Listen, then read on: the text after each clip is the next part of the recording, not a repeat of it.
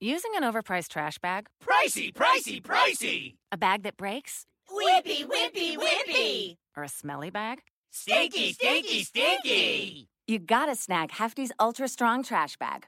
Always at an ultra low price. Hefty, hefty, hefty! It has Arm & Hammer odor control, so your nose and your wallet will be... Happy, happy, happy! Hefty Ultra Strong Trash Bags. Hefty strong all day long. Hefty, hefty, hefty!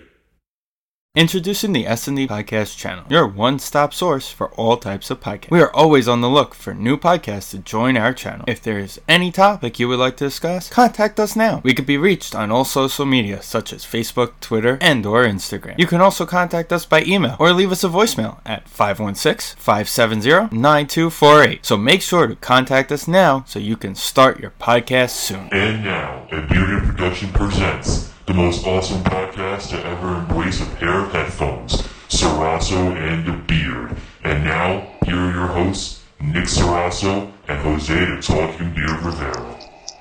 And welcome to Sarasso and the Beard podcast episode 13. I'm Nick Sarasso. And I'm Jose Rivera, the Talking Beard.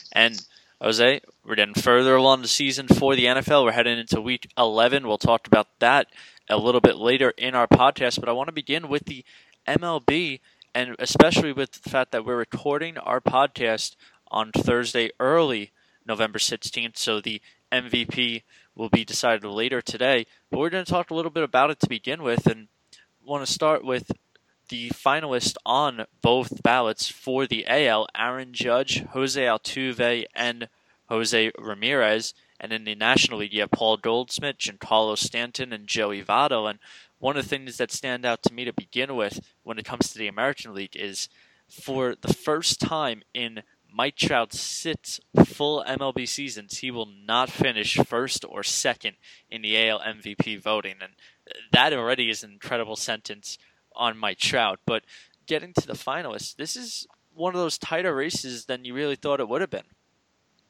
It really is. It's going to come down to Aaron Judge and Jose Altuve. You know, guys like Aaron Judge and Giancarlo Stanton, who we'll get to in a little bit, have really revived the home run ball, and all of a sudden everybody loves the home run ball again. It seems like for the past couple of years we've gotten away from what do home runs really mean on the big field, but those two guys have made it exciting again. And when you look at the numbers, I think Jose Altuve still is the clear-cut favorite. I think a lot of people still feel that way. But Aaron Judge is still going to get some first-place votes when you look at what he did. You know, this is a season where, you know, depending on how you depict most valuable player, Aaron Judge really was valuable to the Yankees. You know, 50-something home runs. The Yankees weren't supposed to be in the playoffs this year, but not only do they get past the wild card game, but they make almost a deep run, literally one game away from going to the World Series. So when you look at MVPs and the impact that they've had on this team, there's no denying that Aaron Judge has had an impact on the Yankees. But the question is, two things I'm looking at is, one, who's made a bigger impact, him or Jose Altuve for the Astros, and two, does the Yankee bias still exist? Will Aaron Judge receive any first-place votes? Because we all know back in the day, no Yankee players won an MVP award. Robinson Cano was snubbed for Josh Hamilton a couple of years back. There was one year that Mark Teixeira or Derek Jeter could have won, and Joe Mauer took it instead. So really, if you play for the Yankees, you're kind of casted off early because you play for the Yankees in the past. I wonder, there's a lot of new younger voters now these days. We're seeing that with the steroid era members. You're seeing those guys start to get higher votes on the ballots because it's new writers. I wonder if the new writers are going to get rid of that Yankee bias and really give Judge the credit he deserves in this kind of race. The one thing that's going to be challenging when it comes to Aaron Judge is there was almost like a 2-month hiatus where he took off and he just completely slumped and basically did nothing in that time span. And I think Jose Altuve really caught on fire at that point, showed that he's a consistent hitter, as we all know he is, compared to Aaron Judge, who's only playing in his first full big league season, and unanimous Rookie of the Year, of course. But I think that's really going to be the standout, and it's going to be a voter's decision on this is a player that practically did nothing for 2 months in the regular season, and it's great that he still hit 52 home runs. It's great that he led the American League in runs scored and 114 RBIs, and he killed a baseball and was one of the most dominant figures in the entire MLB for the entire season. But we're still talking about a guy who just couldn't hit for a little while. Yeah, and if I had a vote, I would be voting for Jose Altuve. Again, Judge did have an impact, but he also broke the record for most strikeouts in consecutive games. And I understand Aaron Judge is going to strike out 200 times. I'm not going to hold that against an MVP candidate saying, oh, if they strike out 200 times, they're not an MVP, because that's not true. But MVPs don't strike out every single day in every single game. And to me, it's like you said, consistency versus hot for 4 out of the 6 months. Jose Altuve has been consistent all season long, every single month. I think at one point he was hitting, like 500, 700 for his batting average in one of the months that he was in. But Jose Altuve, his batting average is way too high. The contributions he did is way too much more than Judge. And again, that consecutive game strikeout streak really weighs heavy in my mind too for Judge as well. Yeah, Altuve 60 points higher in batting average between the two. Of course, Judge is going to beat Altuve in home runs. He's going to beat Altuve in RBIs and even beats him in runs scored. But when you talk about it, I always look at what's the differential between those home runs and does it weigh into those RBI considerations? And you're talking about a 28 difference in home runs compared to just a 33 difference in RBIs. So, I mean, it's just that. So, like, the RBI standpoint in my mind should be further in the conversation. He hit 52 home runs, 114 RBIs.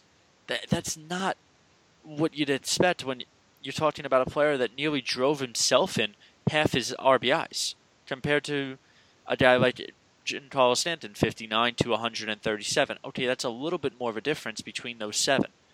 So I do think the voters are going to have an interesting conversation on what it could be, and I do think they will go the Jose Altuve route because this is a player that for an entire regular season stayed consistent compared to a player that just played maybe 4 months in that time span. And if you were to tell me if Judge was injured for that entire month where he slumped, or the entire month plus to 2 months where he was slumping, and he didn't play, he probably would win MVP just on those numbers then. Because you're missing out on that entire batting average where he got destroyed in those numbers, where he destroyed himself in on-base percentage at times. He still walked a ton this year, and I think that's credit to himself. But like you said, we're talking to a player that just struck out an immense amount of times at the end of the day, that struggled for a 2-month time span, and that's really what I think people will have that sort of taste in their mouth, even when he's hitting 52 home runs throughout an entire regular season. I can't see the voters saying no to a guy that hit 346 in the regular season and put up phenomenal numbers, including a 2020 throughout the year. For the National League, I mean, this was a lot closer. Paul Goldschmidt, Giancarlo Stanton, Joey Votto, and you could make the case about another 5-6 players that could have been in the National League MVP. But when it comes to 3 players, is there someone in your mind that got snubbed that should have been one of the finalists? Yeah, definitely. I think it's the RBI leader in the National League, Nolan Arenado. I mean, we have the home run leader in there. I believe Goldschmidt led the league in hitting, maybe. You can correct me on that if I'm wrong. But, you're missing out on the RBI leader. And this is a guy that, didn't just drive in himself, kind of like with Aaron Judge's numbers. I mean, Arenado had astronomical RBI numbers this year. I understand he hits in Coors Field, but that doesn't really factor into my mind when it comes to RBIs. I'm really puzzled as to why Arenado is not on the ballot. When I look at MVPs, when I look at the most valuable players, I'm thinking you should definitely have at least maybe the home run leader in there if he was valuable. But you should definitely have an RBI leader in there because, again, RBIs, those are the runs that are scoring. Those are the runs that are determining the factor of the game. So if you're not putting the guy who drove in the most of those, who led the Colorado Rockies and really helped them make the playoffs this year, then I don't know what we're trying to depict here. Yes, there was a lot of candidates in the National League. I understand that. But to me, Joey Votto is the weak link on that ballot. I clearly stand for Stanton on that ballot. I'm okay with Paul Goldschmidt on that ballot. And don't get me wrong, Joey Votto did have an MVP-type year, but he also plays for the Cincinnati Reds. And I understand the whole thing about you can't judge it based on wins and losses, but I can't look at the Cincinnati Reds and say, okay, a 4th-place team, Joey Votto was so entirely valuable that he led his team to 4th place, while the RBI leader, Nolan Arenado, or even a guy like Charlie Blackmon, led his team to a playoff spot. I can't ignore those facts. Yeah, I'm to me, it's like you just said, Charlie Blackmon, 137 runs scored, led the entire MLB in that, 37 home runs. We're talking about a guy that's mainly in the top of the order. Oftentimes, he's a leadoff hitter for the team. 37 home runs. It's still, yes, Stanton hit 59, but when you take Stanton's numbers away for a moment, it's even still top 4 tied with in the National League in home runs at 37. And we're still talking about a guy that had 104 RBIs. It's not as much as Giancarlo Stanton at 132 or an Arenado at 130, but it's still 100 plus at the end of the day. And a 331 batting average, which leads the National League, I get it. It's Coors Field, and that might have been part of the reason why we see Blackmon and Arenado both get snubbed, but I do agree with you. Joey Votto, his numbers are great on average, on base percentage, slugging percentage. There's nobody really better than him in the National League when it comes to those type of numbers. But Blackmon still beat him out in average, and he still had just as more RBIs, more home runs, more runs scored, more stolen bases, beat him in average, and Joey Votto's a finalist in my mind, and not Charlie Blackmon. And I think Blackmon is one of those type of players that, had he been on the ballot, I think you could make more of a case for Blackmon than on Giancarlo Stanton almost. So I think that's one of those situations where I think we might have snubbed out the actual MVP this season on just how well Blackmon played. And the guy also had 213 hits, is Charlie Blackmon. Compared to a lot of the other guys we're talking about, like Giancarlo Stanton at 168, or even Joey Votto at 179 hits. So a huge difference between those type of players. And I think that's something that really stands out on a decision-making, and I don't understand how Charlie Blackmon got completely snubbed in the NL MVP. Jose, who do you have winning the MVP today? Well, as we said, for the American League, I have Jose Altuve winning for the MVP. We kind of broke that down. I think Judge does deserve some first-place votes. But again, we explained that whole 2-month hiatus sort of thing. To me, that's just too inconsistent to label him as MVP. He's definitely an MVP of the Yankees, but as in terms of MVP of the league, I think it has to be Jose Altuve. For the National League, again, I mean, my picks were any of those two guys on the Rockies, so if I have to decide between these three, it does become a little bit tougher because their numbers are so similar, and I feel like the contributions to the team are similar too. I usually like to roll with a guy that his team made the playoffs, so usually I would lean towards Goldschmidt, but for the NL MVP, I'm actually going to pick Giancarlo Stanton. I mean, 59 home runs, the most we've seen in a while, since the whole steroid era, and pitching has become dominant again. And again, really, the home run ball is back basically in baseball. More home runs were hit this year than any other year in baseball. And, a lot of people are starting to care again. A lot of people are starting to realize the importance of home runs again in general, because, Giancarlo Stanton made that known, and so did Aaron Judge. But when you look at Stanton's numbers, 59 home runs, plenty of RBIs to show for it. I truly think he was very valuable to the city of Miami. He was very valuable to that team, because without him, I don't know where the Miami Marlins would have been this year in terms of the standings, in terms of how they played. And I truly believe if they would have had just one more decent player, Marcell Ozuna had another good year this year too, but if somebody else would have shown up on that team, or if they would have had another player, I think you're looking at the Marlins as a wild card team because of Stanton's contributions. But one man can't do it by himself. That's why Mike Trout can't take the Angels to the promised land by himself. That's why we're always talking about, is Mike Trout really valuable to the Angels because they're always coming in last place or whatnot? It's because of that reason. Nobody can do it by themselves. Stanton has no help in Miami, but his numbers are astronomical, and they're MVP-like if he would have had a little bit of help. So I'm picking Giancarlo Stanton. Yeah, I have Stanton as well. When you just look at especially, I think if Charlie Blackmon was in it, you make more of a case to go Blackmon than Stanton. But when Goldschmidt and Votto are in it, and those guys are, as we talked about, home run guys, RBI guys, Stanton beats both Goldschmidt and Joey Votto. He beats them in runs scored. And the average department, that's the only consideration there. But a 40-point difference in average between Stanton and Votto, but where Stanton clearly outbeats Votto in every stat by at least 20 when we're talking about that.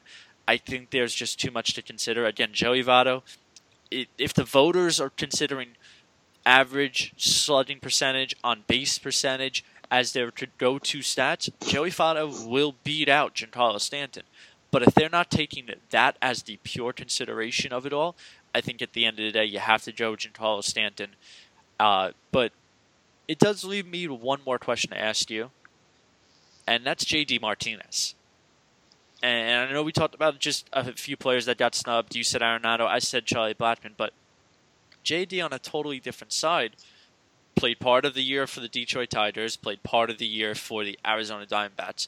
In total, hits 45 home runs in just 432 at-bats. So he's hitting one home run nearly every 10 at-bats at this point. Less than that. Still hits 104 RBIs, and he bats .303 for the season. And he's not on any ballot, partly because of the fact that he played half the year in two different leagues. So I know it's a rare moment, but does MLB need to make a consideration on type of players that happen to be like a J.D. Martinez in this style? It's weird and it's unfair, but I'm actually okay with it because I don't know, where do you place the guy? Do you place it for his contributions in Detroit, or do you place it for his contributions in Arizona? Because honestly, and again, you can't assume that he would have done this all year long within the same league. And it's not fair to guys like Stanton, guys like Votto, guys like Goldschmidt, who have been tearing it up, or Blackmon either, or Arenado, who have been tearing it up all year long within the same league. Then this guy comes in for half a season for the Arizona Diamondbacks and tears it up for Arizona and wins the NL MVP. Now I understand that he did the same, basically the same numbers while he was in Detroit. But how do you judge that? Do you put him on the AL ballot? Do you put him on the NL ballot? Again, you can't assume that he would have produced the same within the same league. So although it's awkward, yes, it's unfair, but there's really not much you can do. And I truly believe that with this issue, the MLB has their hands tied. Yeah, it's tough for me to say. I mean, it almost goes back for me. We can talk about like Manny Ramirez when he got traded to the Dodgers and players like that. But Yoenis Cespedes is a good standout because he won an AL Gold Glove the year he got traded to the Mets.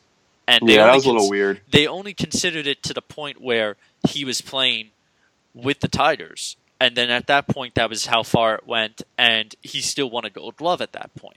But we're still talking about a player that, J.D. Martinez is a free agent this year. And you expect him to get paid a bundle, especially by the numbers he put up in his contract season.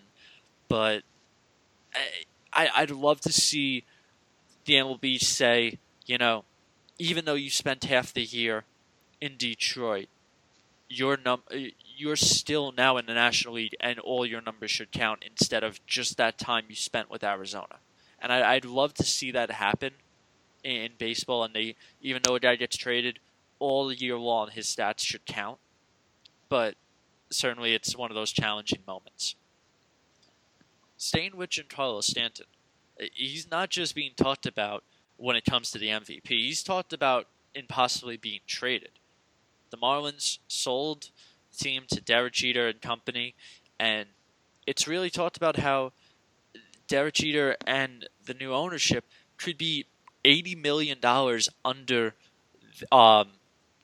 going into next season. And they're going to have to consider trading Giancarlo Stanton because of the fact that he's going to make $25 million this coming season in 2018, and then from there on, 26, 29, eventually the uppers of 32. Of course, in 2021, he's got a player contract where he can opt out or he can continue playing, and most likely on what the money that he'll be making during that span of 29 to 32 million every single year, you expect him to take that contract because it's hard to find a better one right now.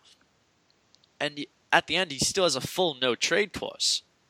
So, for the beginning of this point, we always talked about the Marlins fan base and how it seems to be every single time it's the same thing. They get very good, they have good players, you think they're going to keep the organization the way there is, and then they start selling everybody in a fire sale.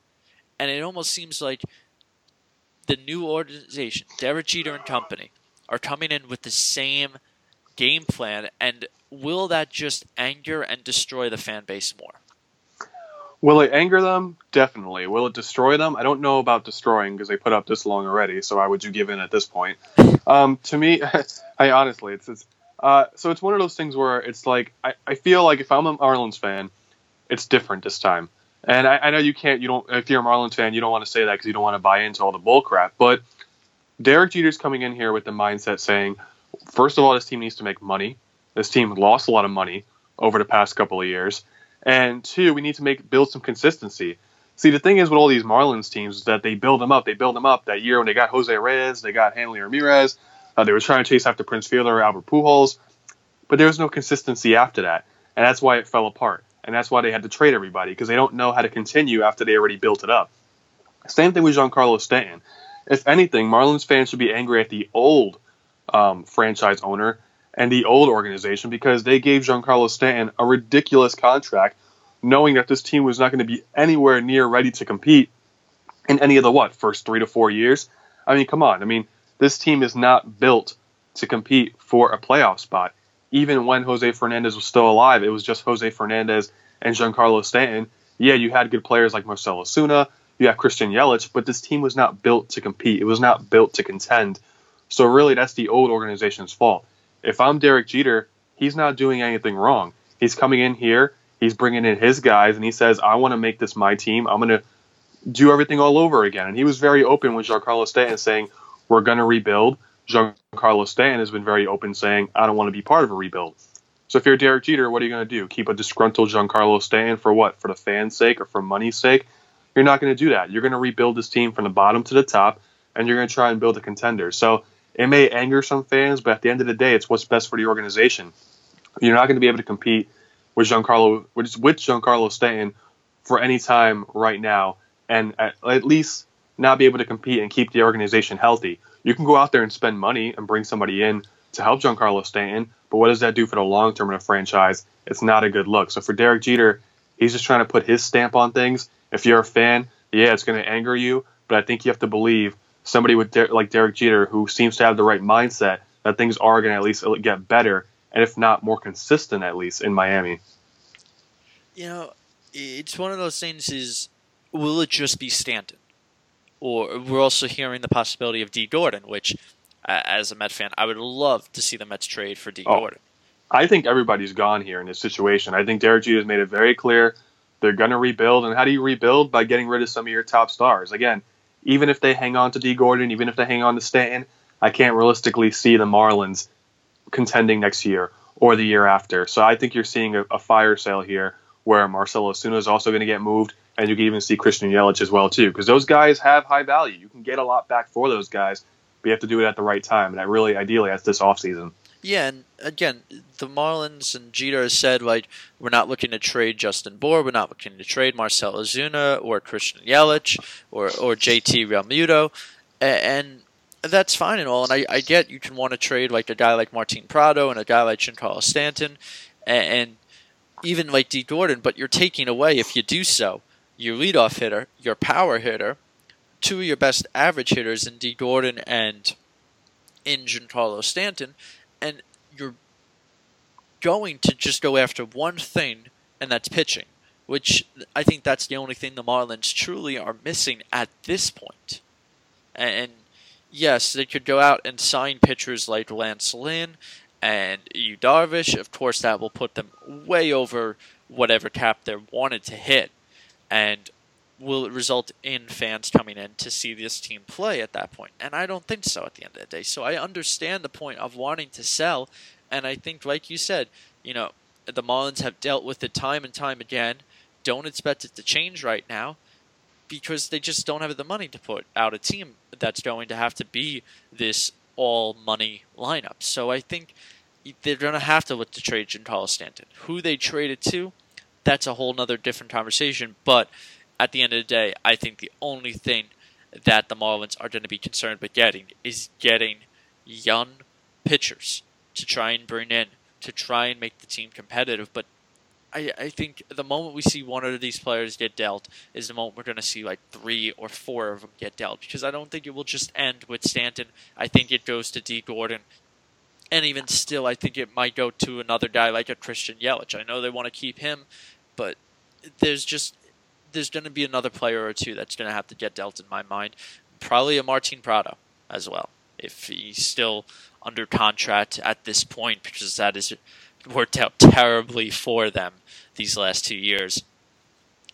But at the end of the day, I do think it also just still sends in a wrong message, because it's just saying, hey, new owners, same game plan. And I don't think a lot of people and a lot of fan bases, and especially in Miami, where they want to compete, where they want to win. You saw it with the Miami Heat at times, and you're going to see the same thing at the end of the day with the Marlins. You look at this team, and it's all offense, and it's a great team to watch. There's no pitching behind it, but at the end of the day, you still have to try and put a better team on, and going with less money at the end of the day, it's tough to buy into. Yeah, but I mean, I don't think it's fair criticism, though, for the new ownership, for fans to just throw their gloves on the floor and say, new ownership, same game plan. Yeah, it has to be the same game plan to at least start things up. You don't know where things are going to go after that. Now, in 2 to 3 years, if we're still talking about them selling players, then yeah, it's the same game plan. But I think when any new owner takes over, they want to put their stamp on things. They got to, basically re-gut this team, especially when it's not left in a good spot to begin with. I think rebuilding is really the only thing you can do at this point in time. Because like you said, even if you go out there and you sign players, spending money isn't always the answer either. So I think in Derek Jeter and the new organization's defense, fans should at least say, okay, same game plan, but maybe, again, this is going to result in some more consistency in the future. See, in my mind, if you're going to do this, if you're going to start selling like crazy, then you have to do exactly what the Chicago White Sox did this year, where they didn't just sell everything. That they sold whatever they touched, practically. They sold anything that moved. Yeah. Even the head athletic trainer was on his way out. If you had a contract, you were being sold. Pretty much that's just how it went. And it didn't matter. It didn't matter if you were Chris Sale. It didn't matter if you were Jose Quintana. It just didn't matter who you were at that point. The only one that they kept, I think, was Jose Abreu at that point. And I think they keep him because his contract's not that large. At the exactly. End of the It's a team-friendly contract that you can hang on to. Even Chris Sale's was extremely team-friendly. But it wasn't going to be when he hit free agency. Of course not. And I think the same can be said about Abreu's, but I think that's what you have to look at it and say, if we trade Giancarlo Stanton, we have to trade D. Gordon. If we trade D. Gordon, we have to trade Martin Prado. And if we trade Martin Prado, we have to trade Christian Yelich at this point. Because it's going to look at, okay, if your team's not going to be competitive for another 2 years, but every single one of your players is going to hit arbitration and get a big salary at that point and a big contract because of that 1 year arbitration, you're going to have to look to trade that player. So I think there's that mindset of what the Marlins are going to have to do, and I think we're going to see almost like a White Sox moment of a complete fire sale, and it's going to bring in a ton of prospects because these are guys that should own a ton of prospects behind them. But again, it's going to make it real tough to buy into the Marlins. It's just going to make it we're buying into the Marlins' future like we do every other year. So I think that's one thing to look at. Let's jump into the Cy Young winners. Last night, Corey Kluber won the Cy Young representing the Cleveland Indians, the first Cleveland Indian to win 2 Cy Youngs ever, and Matt Scherzer becomes the 10th player to ever win 3 Cy Young awards. Jose, which one stands out to you more? To me, I think it's the 3 Cy Young awards for Max Scherzer. That's simply amazing in itself, especially when you know how many great pitchers we have in this league. It's a pitching-friendly league now, especially over the past 10 years. Really, you could have flipped a coin in either of these races. It could have been Chris Sale, it could have been Severino. On the other side, it could have been Kershaw, it could have been Strasburg. So, you're talking about Scherzer almost missing out on this great accomplishment. And when you talk about 3 Cy Young Award winners, most of those guys are Hall of Famers or future Hall of Famers. And I think Max Scherzer is heading on that route. You see his numbers since 2013, I believe. I think he leads the league in wins, strikeouts, and I forget the other category as well, too. But this guy's a machine, and he's a Cy Young candidate every single year. He's kind of like Mike Trout, where he's going to be in the discussion for MVP every single year. And, again, it's simply amazing to win 3. Again, not a lot of guys even get to win 1. I'm sure there's plenty of pitchers out there that are really good in their career that's never won a Cy Young Award. So to own 3, That's fantastic. For Kluber, tip your cap to him too. It's impressive to win 2, especially when you're on one team, because that means a lot to their fan base and whatnot. But right now it stands out to me for Scherzer because I believe he won 1 in the AL, and now it's 2 for him in the NL. So you're talking about at least 1 in each league. And again, especially like you just said, only 10 other pitchers have been able to do that, have won 3. And I'm pretty sure most of those guys are the Hall of Famers or future Hall of Famers. So Scherzer has himself on a good track right now. Yeah, and back-to-back Cy Young awards for Matt Scherzer. That's a rare accomplishment in and of itself. The last couple players that were able to do that was Clayton Kershaw and Tim Lincecum. But it's still an extremely rare accomplishment, and Scherzer being the best righty in all of baseball in my mind. Just phenomenal numbers. There's nothing to take away from Corey Kluber. He had an amazing season, finished with the MLB best ERA this year. I think many people expected him to win the Cy Young in the American League as well. Scherzer, I think, was considered the favorite, but you're talking about going against your teammate, Steven Strasburg, and of course, someone that's always considered every year, Clayton Kershaw. But to me, you look past a few of those other numbers, the wins, the ERA, the strikeouts, which was the NL best, the opposing batting average. A 178 opponent batting average this season. That was the lowest since, I think, 1920. I mean, just unfathomable what we're talking about. In a year also when MLB hit the most home runs in a single season. And yes, Scherzer does give up the home run ball occasionally, but just not allowing base hits throughout the season and just always being the dominant pitcher he has been. And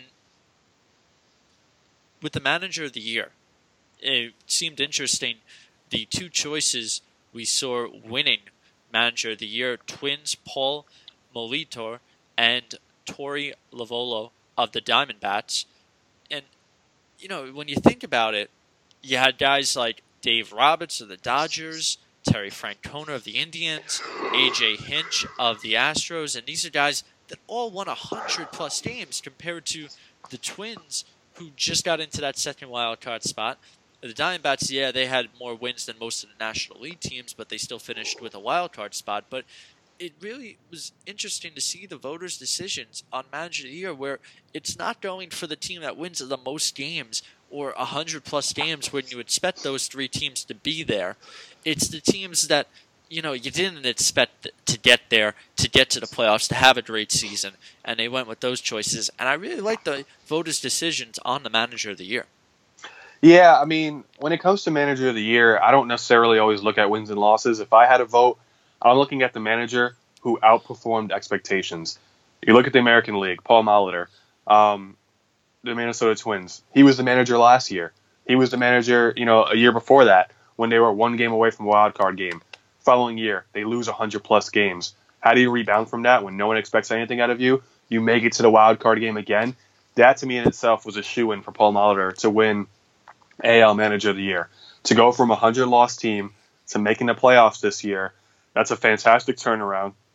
They were competitive all year long. They spent some time in first place in the AL Central before the Indians took off. So Paul Molitor definitely deserves it. Again, that's no disrespect to A.J. Hinch and the other candidate. Yeah, they won, Terry Francona. They won over 100-plus games, but that's clearly an overperformance of expectation from the Minnesota Twins. No one expected them to be good this year. No one really knew what to expect, especially when they were a playoff team 1 year, then bad team the next year. Now they make the playoffs again. That, to me, in itself was already a shoo-in for Molitor to win.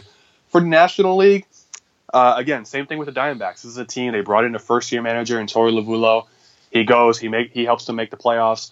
So I'm okay with them picking him, but this is a situation where I would have chose Dave Roberts, the guy with more wins, because, I mean, there was a period in time where the Dodgers were clearly the best team in baseball, winning 30 out of their 35 games. And I understand they went to a tough stretch after that, but you're looking at a guy who is a manager of a team that has one of the highest payrolls in baseball, yet they have one of the most awkward players as well, too. No one said Chris Taylor is my starting center fielder from the get-go. You have a guy like Justin Turner, who's really this renaissance guy of a guy who his career was kind of dead when he was in New York. He was always a utility player. He's a bench player.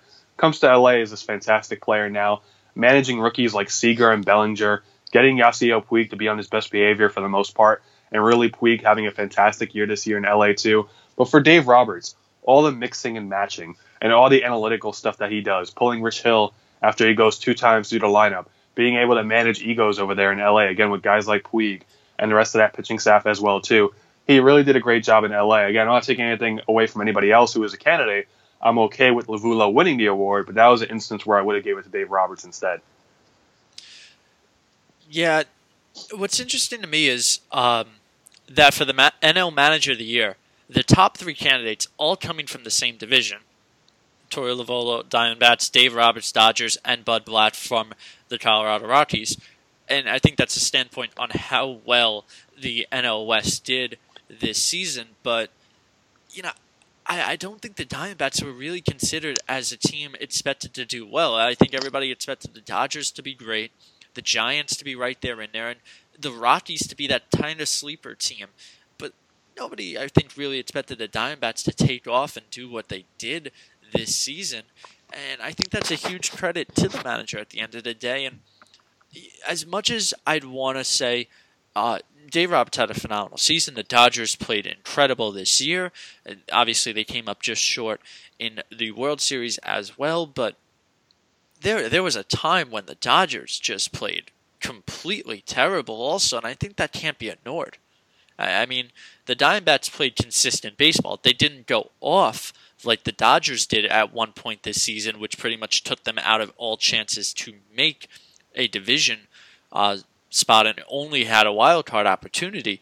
But there was just a time where the Dodgers just, at the same point when the Indians were winning 22 straight games, the Dodgers could barely win 2 games in that span. So I think that's also a consideration as you have to take into play, because of the fact that this team could have had the best record in all of baseball. And instead, they finished with, the most wins in baseball this season, but certainly they could have done better, especially as how the year was going for them. And again, I do like the voters' decisions of taking a team that wasn't expected to do well and does extremely well this year in the Twins' perspective, in the Diamondbacks, and probably Bud Blatt wins it if he finishes with the number 1 wildcard spot instead of the Diamondbacks. So I think that's almost where you consider the fact on how well those teams did. So I do like how the voters decided this one. The MLB qualifying offers. So $17.4 million. 9 players got a 1-year deal, declined each one of them. The Royals had 3 players on this list: Eric Hosmer, Lorenzo Cain, Mike Moustakas. The Cubs had 2, Jake Arrieta and Wade Davis. Indians, Carlos Santana. Rockies, Greg Holland. Alex Cobb of the Rays, and the Cardinals, Lance Lynn. All 9 of the players declined the qualifying offer, meaning that there will be a first-round pick between them if a team signs any of these players. Obviously, the Royals, with 3 of these players on their list of Eric Hosmer, Lorenzo Cain, Mike Moustakas, we knew these players were going to be free agents going into this year. There were questions about whether the Royals were going to deal any of them before the season or during the season. Instead, they just hold on to them, try and fight out the entire year for a playoff spot, and qualify the 3 offered players. Jose, any surprise that any of these players just all declined it? A couple of years we've had some players occasionally accept the qualifying offer, but not this year. Yeah, I mean, $17 million is a lot of money just for 1 year of baseball. So, I mean, I would have probably taken it. But anyways, there's a common trend with the guys who take it and the guys who don't. Obviously, the guys like Eric Hosmer, Lorenzo Cain, those guys are not going to take it. Why? It's not because they're disloyal.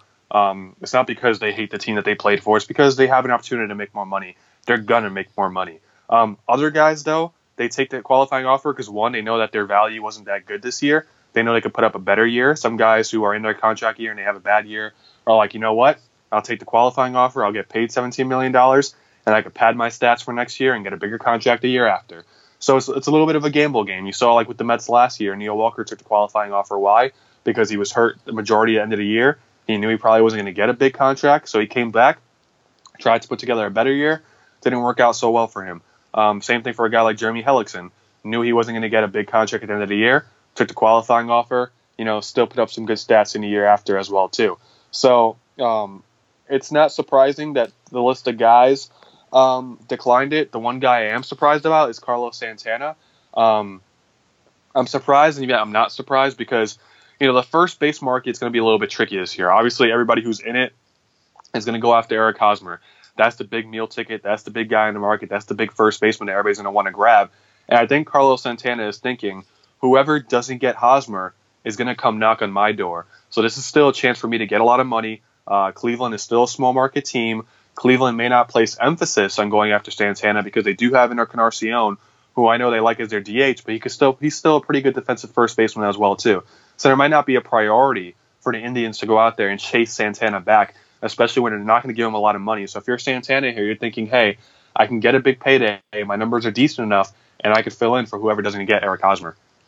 Yeah, the big surprise for me, Alex Cobb, and not only by Cobb declining $17.4 million on a one-year deal, but the Rays offering $17.4 million on a one-year deal. I think that's the crazier part on this one. But Alex Cobb, this guy that had Tommy John surgery, he missed an entire season.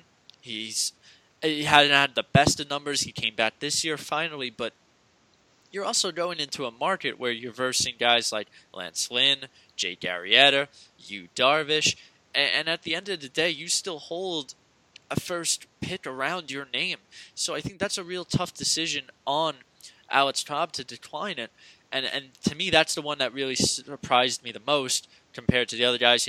Top two closers, good pitchers, and all-around good players, especially with the Royals. But Cobb, one, getting the offer by the Rays and then declining the offer, I think that's a little bit of a surprising move. I think Cobb more just wanted to get out of Tampa when you consider it at the end of the day. But let me ask you this about the 9 players. Let's say any of them accepted or something. Do you think the next year's free agent class was in the back of their mind? Like, hey, if I accept this, there's a chance I don't get a huge contract next season compared to all the free agents that are next year. Yeah, I think that's definitely weighing on a lot of people's brains as well, too. And I think that's also, not only... and it's exactly what you said. They might not get a contract this year either because a lot of teams are saving up. Last year when Encarnacion was on the market for so long and the Rangers were saying, oh, we don't have money for him, that's bullcrap. The Rangers have plenty of money. They're just saving it for the right person.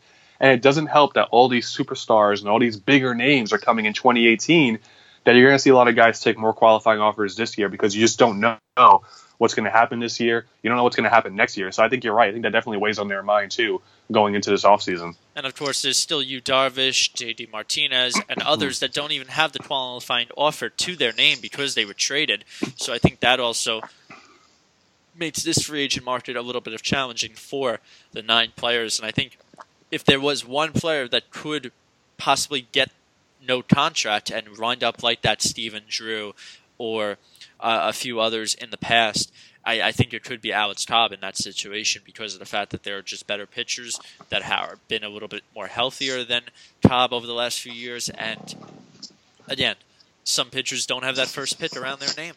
And I just think Alex Cobb is banking on Joe Madden picking him up for the Cubs, honestly. That would be interesting.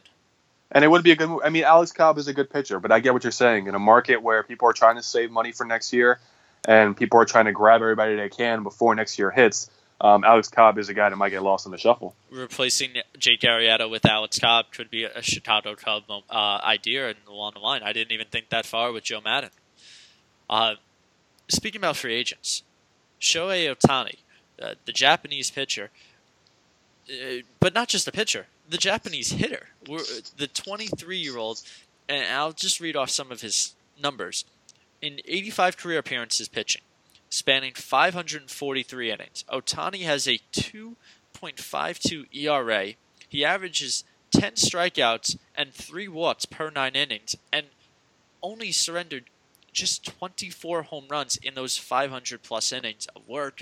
And even as a hitter, again, a 23-year-old hitter, 286 batting average with 48 home runs, 166 RBIs in 403 games.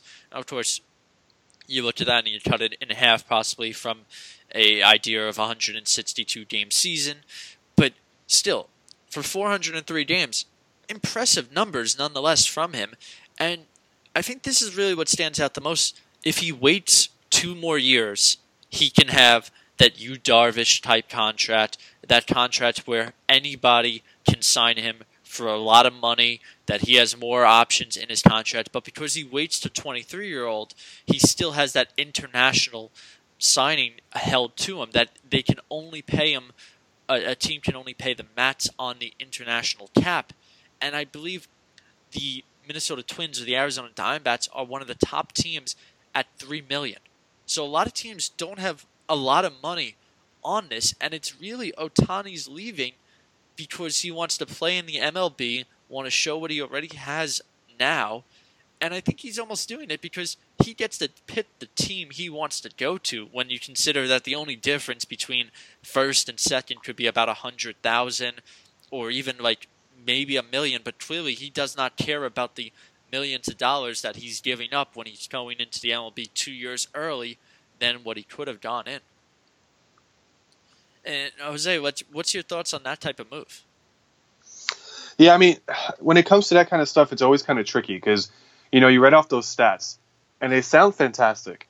But, I mean, when you get these guys from overseas, you just don't know how it's going to convert into the MLB. And again, now this guy is being highly advertised as a dominant player, so it seems like he might be the next big thing. But, I mean, let's run down a list of some of the other guys that came over. Masahiro Tanaka's come over. He's been great. But a couple of years back, you remember Keigawa? Where is he now? We never heard of him since. Daisuke Matsuzaka had a couple of good years, but then he really tailed off at the end of his career. You know, even Kenta Maeda hasn't been what we thought he was going to be so far here in the U.S. And then, you know, there's just a series of other players that have come over and have flopped, but then you have other guys that come over and have been successful. So really, when you're getting these guys, it's almost like a flip of the coin. And maybe since he's a two-way player, he can hit and he can pitch, maybe it's more of a guarantee. But honestly, as a team, it's a real big gamble taking a chance on these guys. Is it worth it? Probably. But you know, like you said, you know, he can actually choose his team. You know, so this is like an actual free agent here. He might go where the money is, or he might go somewhere where he can win, or maybe he'll go to a team where he feels comfortable. I think a team like the Yankees and the Dodgers is probably really attractive for him. Why? Because there's already Japanese influence on that team. If you don't think Tanaka's picking up the phone and trying to convince him to come to the Yankees, I think you're crazy. Same thing if Kenta Maeda's not picking up the phone and trying to convince him to come to the Dodgers instead too. So I think he'll most likely go to a team that already has that Japanese culture in place where the fan base and the teams have already accepted those kind of players. But it's a big gamble. It's a big 50-50 chance because you just don't know how those stats are going to convert to the MLB. Yeah, it's certainly interesting on the fact that I don't think money's the decision-making here, because if it was, you wait out 2 more years. You're already considered the Babe Ruth of baseball, almost to say. And because of the fact that he's pitching and he's hitting and he's dominating both in Japan, and he has that high of a reputation behind him. And if you wait the 2 years, you're going to get paid by a big market team that wants to bring you in.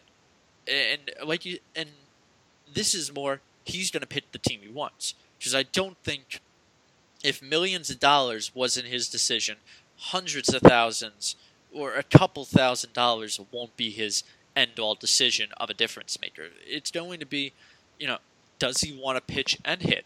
Will he choose a National League team just by that standpoint? Does he believe the idea that, does he want to enter now before the National League comes into an American League standpoint of a designated hitter so he can hit majority of the time when he still pitches? Or if he becomes a pitcher, he has different options. So I think this is going to be one of those interesting moments that he's going to really just choose the team he wants to go to. And he may even have the influence of saying, hey, I'm going to choose your team if I'm an everyday position player with being an every 5-day starting pitcher. So I think this is going to be one of those moments where he holds all the cards on the table, and it becomes one of those things where on a player that may cost you only $2 million or $3 million at most, probably even less than that, and he could be a pitcher for you, a relief pitcher for you, a starting pitcher for you, or an everyday hitter for you, and you're going to have an extra roster spot because he can do both at that point. There's just so many opportunities that he brings to the table that I don't think anybody of all 30 teams should just be saying, hey, do you want to come to our team? And I think that's almost what you're going to see from every single MLB team. And it's going to be interesting to see what his influences are. Will it be because he wants to go to a large market like a New York, whether Mets or Yankees, where he has the option to hit if he pitches or if he just plays the field? Will it be more of, like you said, Tanaka or an Ichiro or Yu Darvish, or Kenta Maeda? Will it be somebody that has been in these type of leagues before that could influence him to come to a certain team? So it's certainly going to be an interesting standpoint of which team he considers, and even if he doesn't want to play in a large market and he wants to go to a team like Minnesota, to somewhere along the line where it's not going to be a lot of pressure of media. A lot of different options he holds, and he holds all the cards on the table. So this is one of the more entertaining free agent players in my mind this coming year. Anything you want to bounce off that?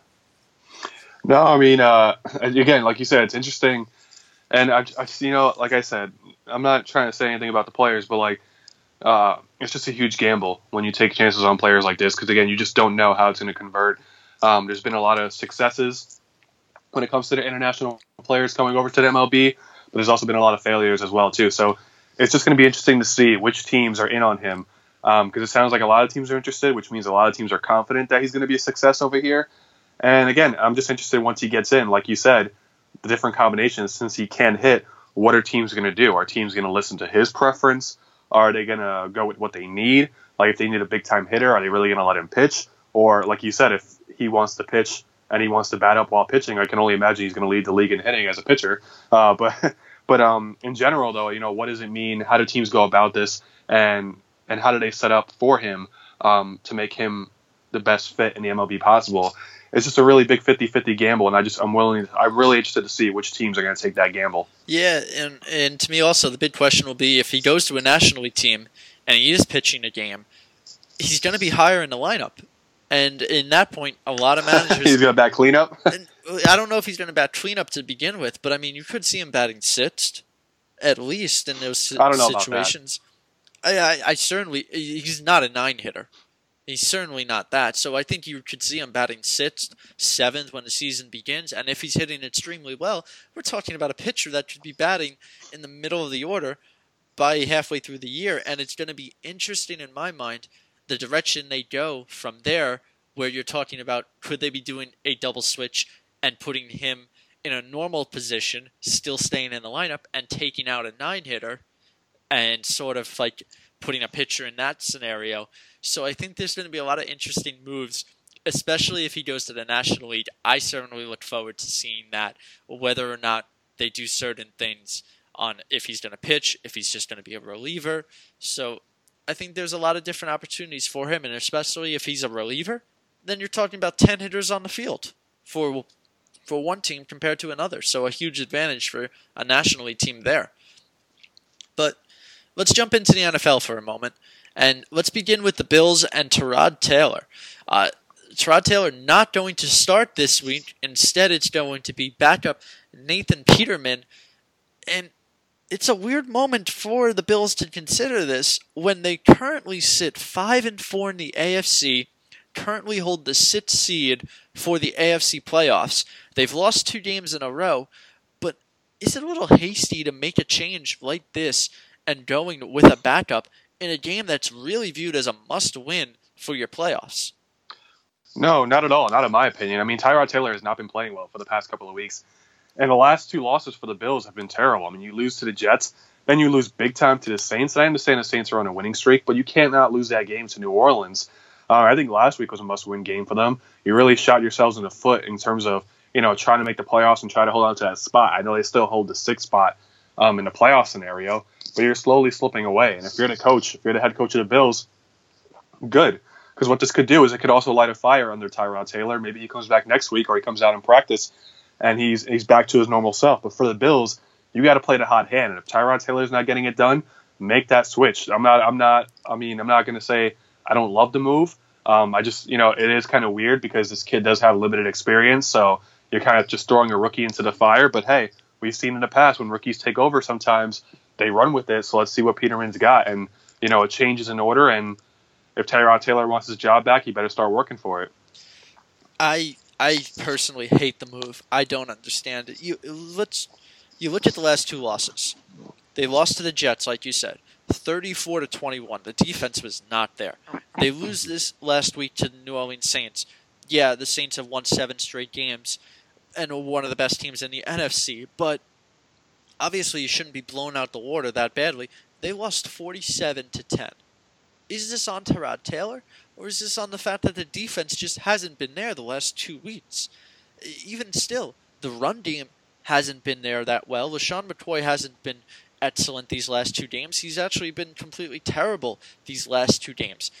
So to bench Tyrod Taylor when it's not Tyrod Taylor, if he was throwing 5 interceptions these last 2 games, by all means, you've got a reason to bench him. But you're 5-4, you're versing the Chargers, you only have 1 win on the road this season, and you've been blown out the last 2 games, and everything's been more of a fault on the rest of the team than on the quarterback. And the only thing that we have on Nathan Peterman of a drive that he's done this year is he came in for Tyrod Taylor when they were losing 40-3, and he goes 75 yards in a few plays for a touchdown to make it 40-10 late in a football game. Great, but I'll be the first to say, when you're up 37 points going into the fourth quarter, do we really care of how a backup does when nobody's looking at that game anymore, and it's more, we just have to kill the remaining part of this clock, we're up so much. So it's really hard to buy into that type of play, that he's gone 75 yards and he looked really impressive on a drive. Sure, anybody could look impressive. They give downfield in the middle of the field wide open half the time, so you can just catch the ball, make a completion, and kill some more clock. So I don't agree with the move at all. I don't see the benefit in this. And if the Chargers did beat up the Bills in this game and Peterman struggles, I think it's going to really question a lot of decisions by the coaching, by the general manager, by the ownership, because I really feel this is more on, are the Bills looking to go in a different direction to see what they have? And because Tyrod Taylor would be paid $6 million on the 3rd of March if he's still on the roster. So I think this is really more of, are they looking to see what they can do without Tyrod Taylor? And again, when you're currently the 6th seed at the playoff spot, it just doesn't feel like the right time to do so.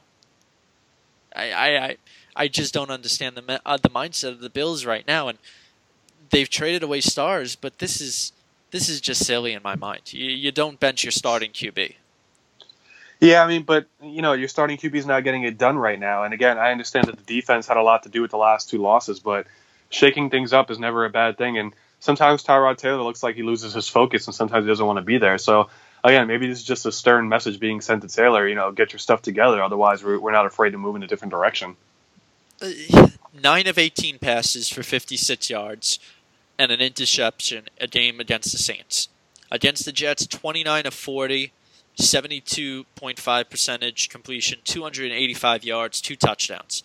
Sacked 7 times in that game against the Jets.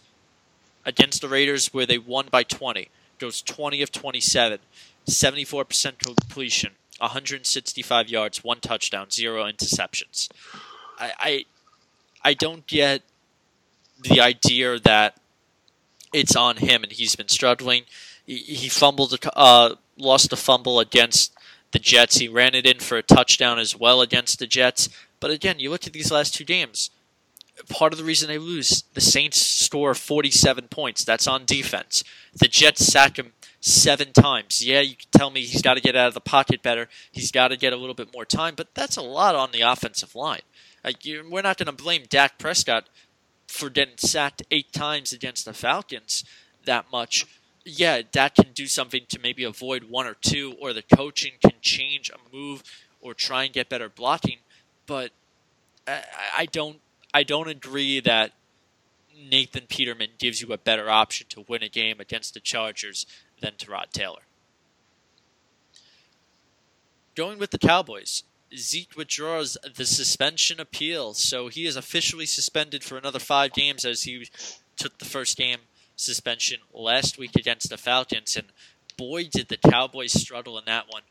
Cowboys lost to the Falcons 27-7. Dak Prescott sacked 8 times in a football game. He was abused on the field, and we talked about it last week on the podcast. It's going to be interesting on how Dak Prescott and the Cowboys can do without Ezekiel Elliott, and was this the beginning of the end for the Cowboys this season? I mean, it's pretty funny when you look at it, because how did that game start? It started with the Cowboys winning that game 7-0, right? And Dak Prescott rushed it into the end zone himself. It's like, see, they don't need Ezekiel Elliott. Then they go and they get battered 27-7. I don't know if this is what's going to be the Cowboys all season long. I mean, they did face the Atlanta Falcons, and I know the Falcons aren't having the best of years, but this is still a Falcons defense. That was one of the top defenses last year. They struggled some a little bit this year, but again, the Cowboys did not play well, and the Falcons overmatched them. So I can't say that this is what's going to happen for the rest of the year, but the Cowboys will struggle, especially in a year where Dez Bryant is non-existent, and really there's no really great receivers that Dak Prescott really has to throw to. A lot of it is going to rely on Prescott, and he's still young, and I still think he's going to be one of the better QBs in the league next year or the year after that, but he's still a very young QB, and when you have that young of a QB, you need to have a two-way game. You can't be one-dimensional. You can't just pass the ball. He can't just be rushing the ball like crazy, because then that becomes too predictable. And not having a great running back like Ezekiel Elliott behind you is going to factor in, and especially when the Eagles are playing this well. And I think it's safe to say that with the suspension, that basically the NFC East is already awarded to the Philadelphia Eagles, especially when they're going to face the Cowboys this weekend, I believe. When the Eagles win this game, because I really think the Philadelphia Eagles are going to win on Sunday. When the Eagles win this game, the division is theirs. Now, the question is, for the Cowboys, can you do enough to hang on to a wild card spot? And I just don't see it, especially when you see some of the teams that are competing for those spots. You have teams like the Vikings. You have teams like the Panthers, who I think are slowly, they're kind of a weird team. But you have teams like the Falcons who are still trying to hang on. And I just don't know if the Cowboys are going to have enough to hang on when you have that many teams competing for two spots, for those two wild card spots, especially when the NFC East is basically already wrapped up. The Cowboys face the Eagles this week. They still have Week 17 against the Eagles. By then, probably the Eagles won't be playing a for-real game against the Cowboys, because they'll have clinched a number 1 bye, or at least a bye week. You still have to play Seattle. You still have to play Oakland. You still have 2 other division games.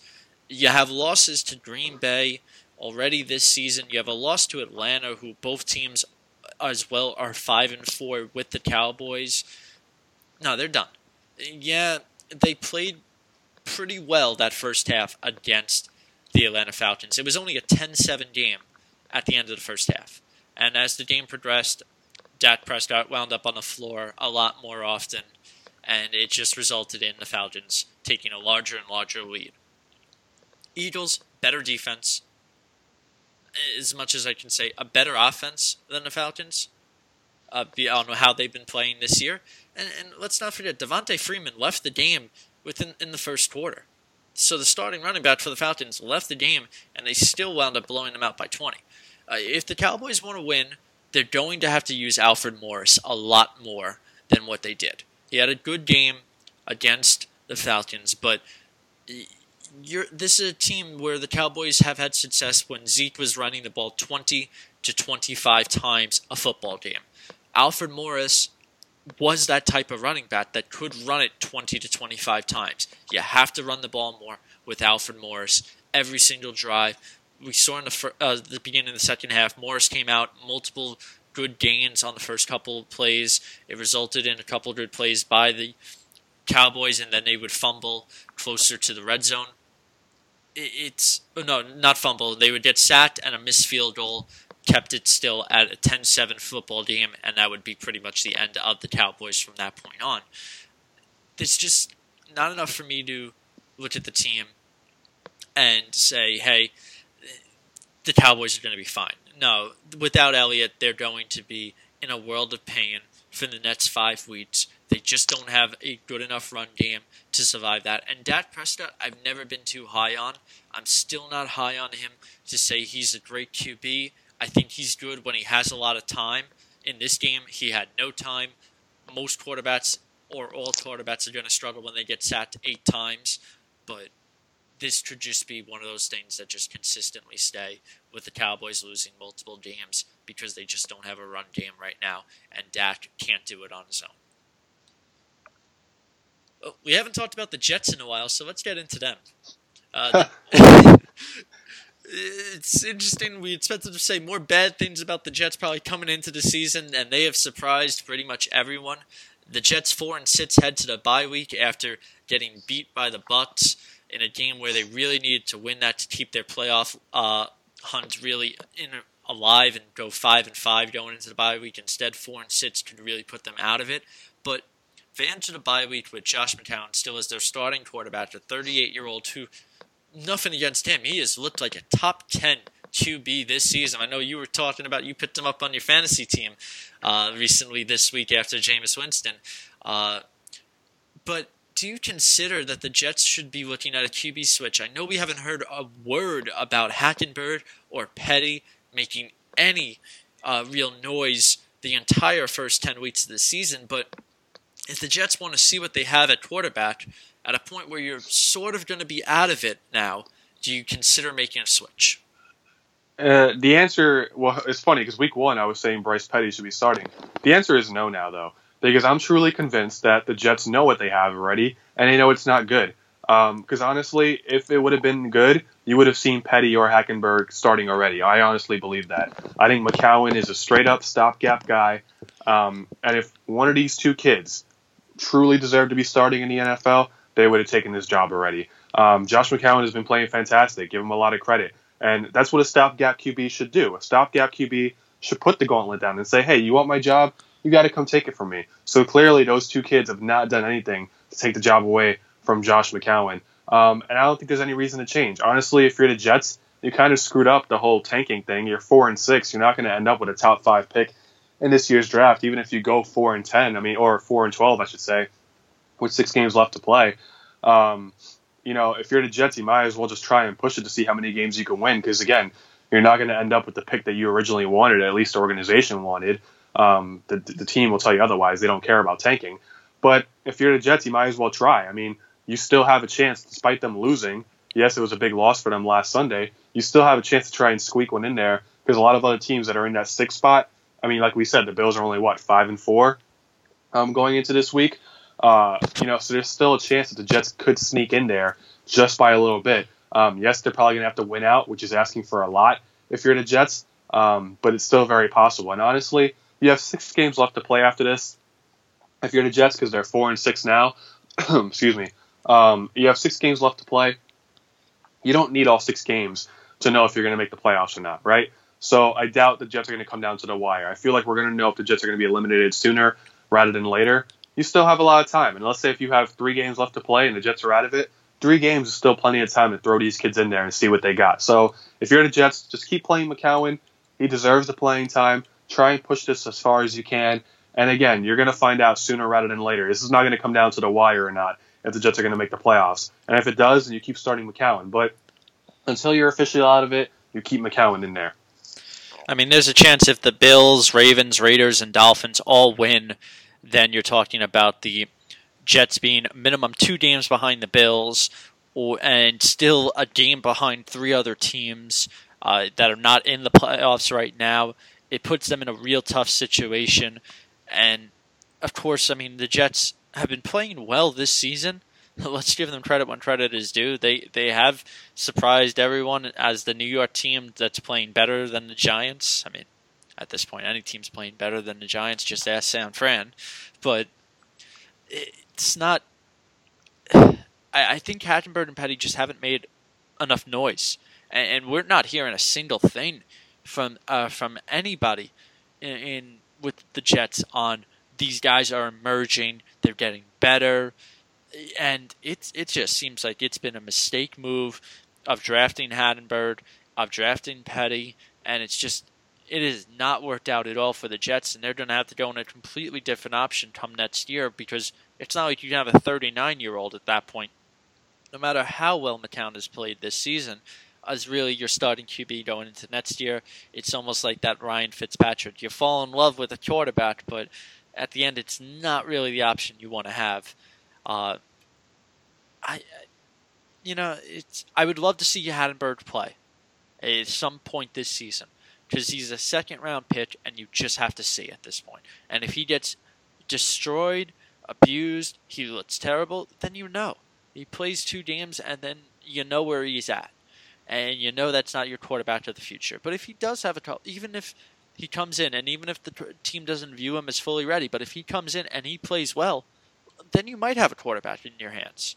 Then you might have somebody you can trust. You might have an entire offseason and an entire, again, preseason to work with this quarterback. But at some point, they're going to have to make the switch, like you said. If it's when they finally become fully out of a playoff opportunity, that's fine. Who knows when exactly that will come, but in my mind, they have to start another quarterback before the end of this year to really see what they have to do come draft time for the Jets. Because this entire year has been, okay, this year doesn't matter. We're focused on the draft and next year. And now it's still at 10 weeks later. You still haven't figured out anything. You're still at square one in my mind. In the NFC, 4 teams currently sit at 5-4. They're all at least a minimum of 1 game out of the playoffs. As division leaders are all 7-2 or better. The Panthers at 7-3 at the 5th seed, and then the Seahawks at 6-3. Jose, Falcons, Packers, Lions, Cowboys, all 5-4. I know we mentioned Cowboys a little bit earlier, but who has the best chance of getting into the playoffs of these 5-4 teams? Honestly, I mean, it's a really tough call. I mean, they're all really, really good teams, and it really is going to depend on strength of schedule, honestly. But it's also going to decide on who's going to get high. I can tell you what, right now, I just don't see the Packers getting in because of the fact that, there's no Aaron Rodgers. I find that very hard to believe. If I have to roll with one team, I'm actually going to roll with and this might shock a lot of people, but the Detroit Lions.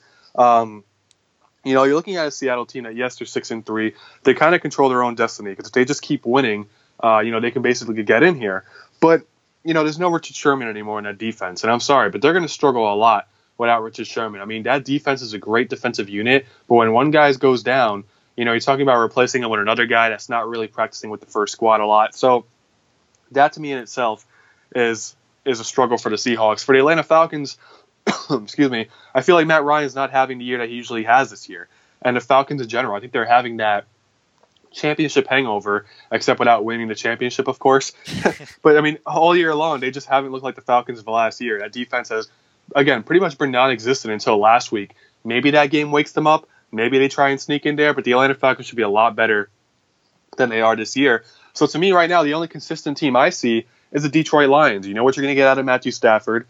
He's kind of a one-man show because their run game is non-existent, but I can't see other teams that are as consistent as the Detroit Lions. So I'm going to take the Atlanta Falcons in this one. And here's why. You look at their schedule. They play the Seattle Seahawks this week. Yes, it's a road game against Seattle, but if they pull off this win, which is a high possibility, especially when Richard Sherman is out, the team's pretty banged up against Seattle, a Monday Night Football game. I'm looking forward to that game.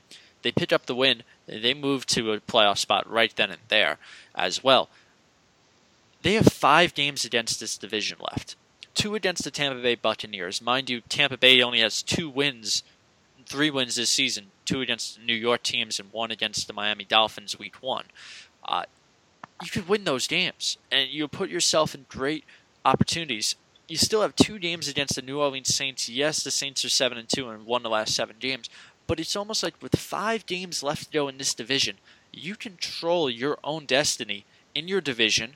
You control your own destiny against the Seattle Seahawks this Monday night, and you even look at the losses the Atlanta Falcons have at 5-4. You think, okay, against the NFC, they're struggling. That's not the case. Against the NFC, they're 4-1. Their only loss against NFC teams have been to the Carolina Panthers. Unfortunately, the Falcons went 4 straight games in a matter of also a bye week of playing the AFC East, in which they lost to Buffalo, they lost to Miami, they lost to New England, and they beat the New York Jets. And that was in a 4-game span with the bye week. So 3 of their 4 losses are coming from AFC opponents. So this team has everything in control of their own destiny for these final few weeks. They play Seattle. They have 5 games against the division. They have better records against against NFC opponents than most other teams, and that could be a tiebreaker for them depending on where they're at. So I really like the Falcons in the fact of, yes, their team has not been that great this season. They won't have Devontae Freeman this weekend, this Monday night against the Seattle Seahawks, but they still have plenty of moments where they could say, hey, we're still in this. We are not out of this at all. We may be 5-4, but we're in a great opportunity. So I'm going to take the Falcons on that. Not because essentially they're the best team, but they have the best opportunity out of these four teams that are 5-4 in my mind. In the AFC, though, the Bills at 5-4 currently hold the 6th seed. So obviously the NFC is playing better than the AFC so far, where the Ravens, Raiders, and Dolphins, all 4-5, are sitting out just missing the playoffs. But out of these four teams right now, which team in your mind has the best chance of taking that 6th seed? Well, for the 6th seed for the AFC, again, it's funny how tight these races are for the bottom half. But honestly, I think I'm going to roll with the Buffalo Bills, not because Peterman's going to go out there and light up a show or anything, but just because, again, I feel like they're the only consistent team. Yes, their defense has taken a beating over the past couple of weeks, but for the besides the last 2 weeks before that, their defense has been pretty monstrous all season long. So I'm expecting on the rebound against the LA Chargers this week and to really get back on the horse and really find their groove again defensively. I don't think they're going to let up 47 points to the Chargers, and if they do, then there's a serious problem. But for the Baltimore Ravens, Joe Flacco has just not played like Flacco. He hasn't played as himself. Their defense has been incredible, but the quarterback play hasn't been great. The offense hasn't been great for them. Oakland's been a disappointment all year long. Marshawn Lynch has been a complete bust this season for them. And I don't trust the Miami Dolphins at all, too, with Jay Cutler as their QB. It's been a really terrible year for them. So really, I think the Buffalo Bills are going to get that last playoff spot, not because they're a dominant team, but because they suck the least, honestly. So I'm going to take the Baltimore Ravens.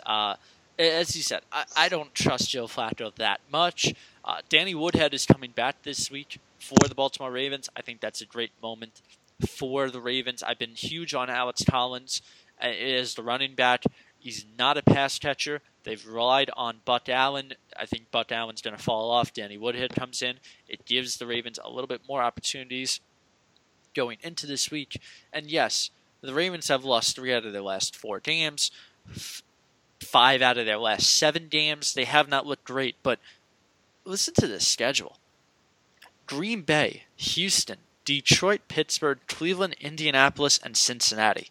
You can win minimum 5 of those games. The only 2 challenging games should be Detroit and at Pittsburgh. And even if you lose those 2, you're still talking about a team that's looking at a 9 or a 10-6 or a 9-7 record, and that could be good enough to get you into the playoffs right now. On the way that the other teams are just playing bad, really, the Raiders have a really tough schedule. The Dolphins have lost 3 in a row, and they seem to be falling off. The Bills have a very tough schedule behind them as well. They're also debating on which QB to start as we head to Week 11. So I like the Ravens on the fact that their schedule is extremely weak. They should be able to win multiple of these games, especially when you talk about the Nets too. No Aaron Rodgers, no Deshaun Watson. They should be able to easily move to 6-5, going against 2 tough weeks against Detroit, Pittsburgh, and then their final 3, Cleveland, Indianapolis, and Cincinnati. You should be able to win out those last 3 games, and it could come to just winning those 3 games. And I trust Joe Flacco in those moments where it comes to those, okay, get to the playoff situation. Joe Flacco always seems to have that moment where he kicks it into the right gear, and I think that could be the time. So I really like the Ravens to make the playoffs. Don't expect them to go far. Don't expect any of the 6-seed teams to go far at the moment, just on how they've played and no one has shown up. But I do like the Ravens on the fact that their schedule is just so much weaker than everybody else's. I just like how all these teams are competing for who wants to get their butt kicked by the Steelers in the first. I'm sorry, not the Steelers. The Chiefs. Who's going to get their butt kicked by the Chiefs in the first round? It's amusing. Yeah, I mean, it could be Pittsburgh, it could be New England, it could be the Chiefs, it could be Tennessee at this point, or even Jacksonville. So a lot of different teams could be winding up as that 3rd seed. Only 1 game separates those 5 teams. Of course, Tennessee and Jacksonville facing off in the division. The other one could be the 5th seed. But, you know, I would say the AFC is closer, but there's still a standout between those three teams of Pittsburgh, New England, and Kansas City, because they have just been dominant so far. And I think you could even include Jacksonville in there at the end. Who would have thought the Jaguars, right? I know. I mean, it's like I said, like we're looking at a situation where the Rams, the Jaguars, and even the Bills, I could throw them in that mix too. Like they could possibly all make the playoffs in the same year. I would have called you crazy if that was the case. Yeah, and again, it's going to be interesting when the two teams, Jaguars and Titans, face each other Week 17, and that could be the debating point on the division at that moment. We talked about the Jets. Let's talk about the Giants. Giants sticking with Ben McAdoo. Do we have to? Jose, is this a smokescreen to avoid the idea of a midseason firing, or are the Giants serious about keeping him long-term into next year, do you feel? Honestly, I think it should be a smokescreen. I think under no circumstances should Ben McAdoo should he be back. Now, if this team just would have had this bad record, you can make a case why he should be back next year.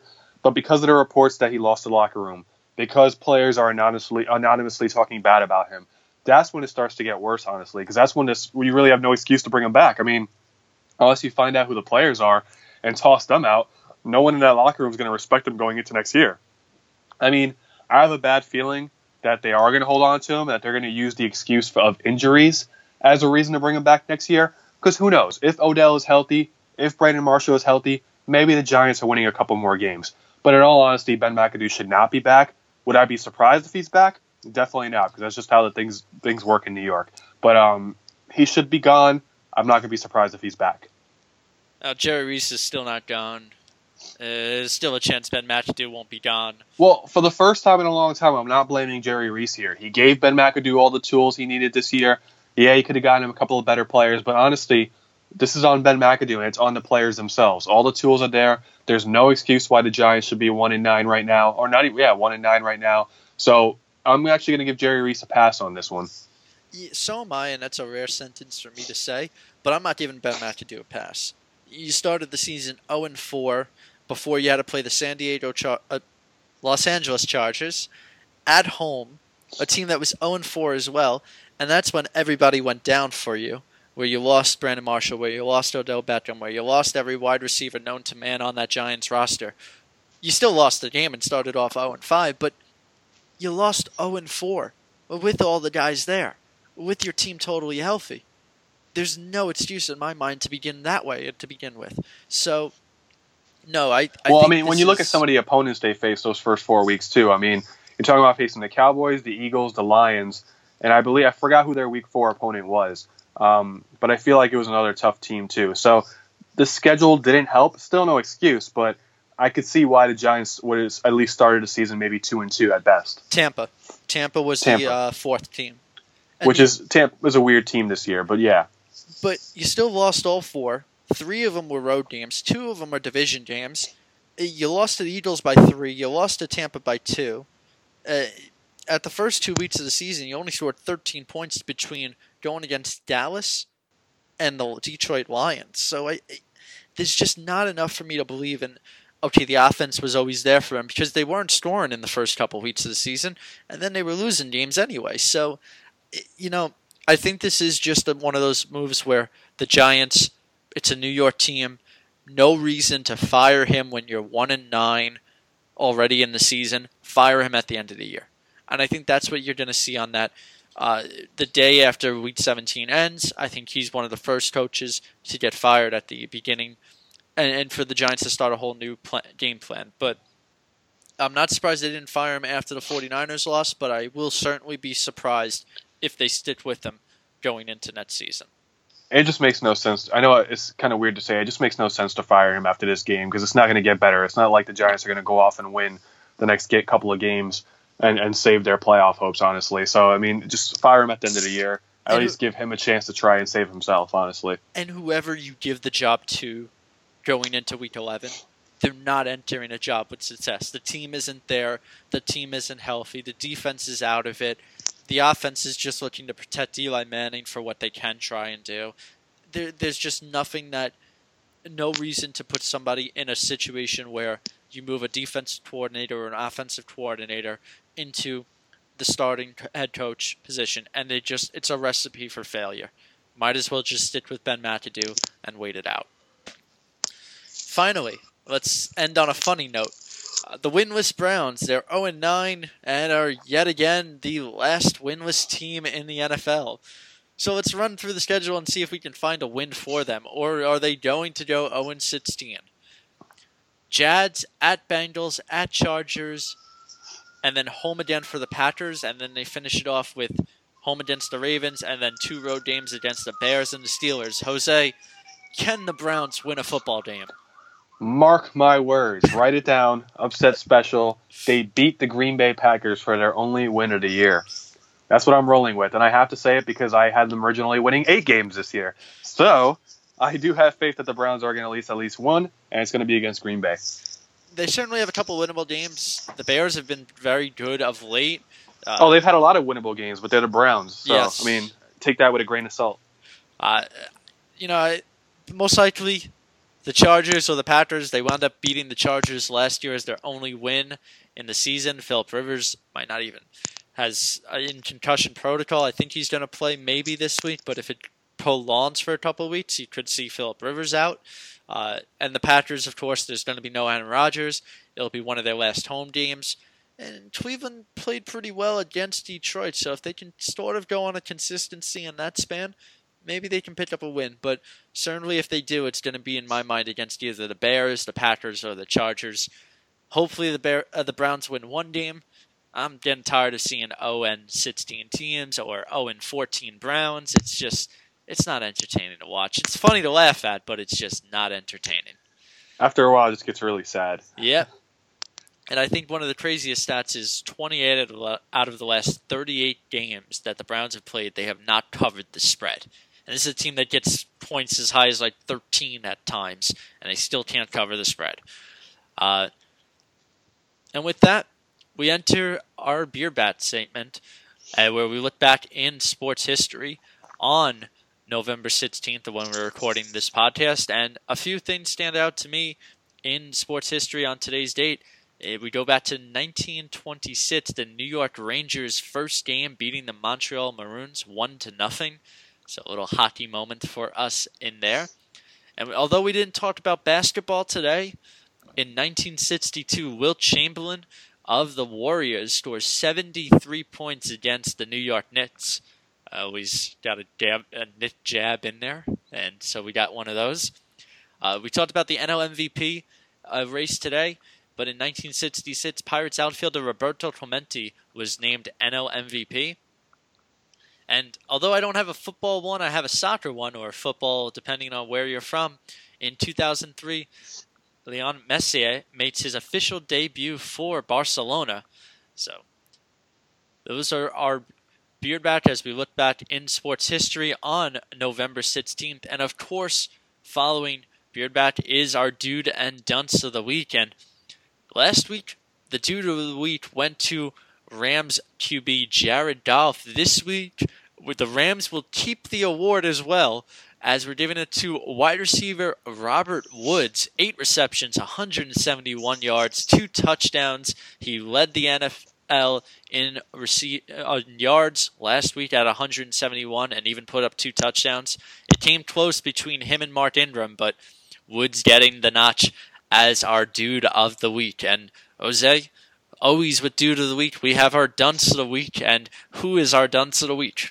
Our dunce of the week is going to be LeBron James. And yes, King James himself is dunce of the week. Earlier in the week, he made some comments about how the Knicks should have drafted Dennis Smith Jr. Doesn't know how he slipped by them. And although that statement is true, they should have drafted Dennis Smith Jr., LeBron James needs to stay in his lane, worry about his own struggling Cleveland Cavalier team. Mad props to Enes Kanter for standing up for Frank Ntilikina in that game when they came face-to-face and started jawing at each other. LeBron James, again, continues to prove sometimes why some people don't consider him better than Jordan. Yes, the stats are there. Clearly, LeBron James is a superior player when it comes to stats. But honestly, his behavior on the court, not a fan of it. I'm tired of the whining. I'm tired of the crying to the referee. I'm tired of crying for fouls that you're committing, obviously, or for flopping for all the plays that you get called on you. It gets tiring after a while. I was tired of hearing about him trying to take shots at Phil Jackson. You have a beef with Phil Jackson? Settle it with Phil Jackson. Leave the Knicks out of it. Leave the state of New York out of it. We don't want you here in New York. Stay in Cleveland. Go to Miami. Go to LA with Lonzo Ball, because King James is not the king of New York now, no matter how many times you want to tweet it out. For the first time picking up a dunce of the week is LeBron James in for Sarasso the Beard. So that's an interesting one. Normally we'd think he would make a dude of the week, but he gets dunce of the week instead. Wow, he made dunce before he made dude. Yes, he did. But I'm sure he'll have some big triple-double games coming up soon and hit dude of the week eventually. Once again, you're listening to Sarasso and the Beard, episode 13, breaking down, of course, the MLB MVP predictions, as well as Giancarlo Stanton, Shohei Ohtani, and, of course, the NFL as we head into Week 11. Once again, I'm Nick Sarasso. And I'm the Talking Beard, Jose Rivera. And thank you for listening to Sarasso and the Beard, episode 13. Episode 14 coming out next week towards closer to Thanksgiving. And, of course, enjoy the holiday.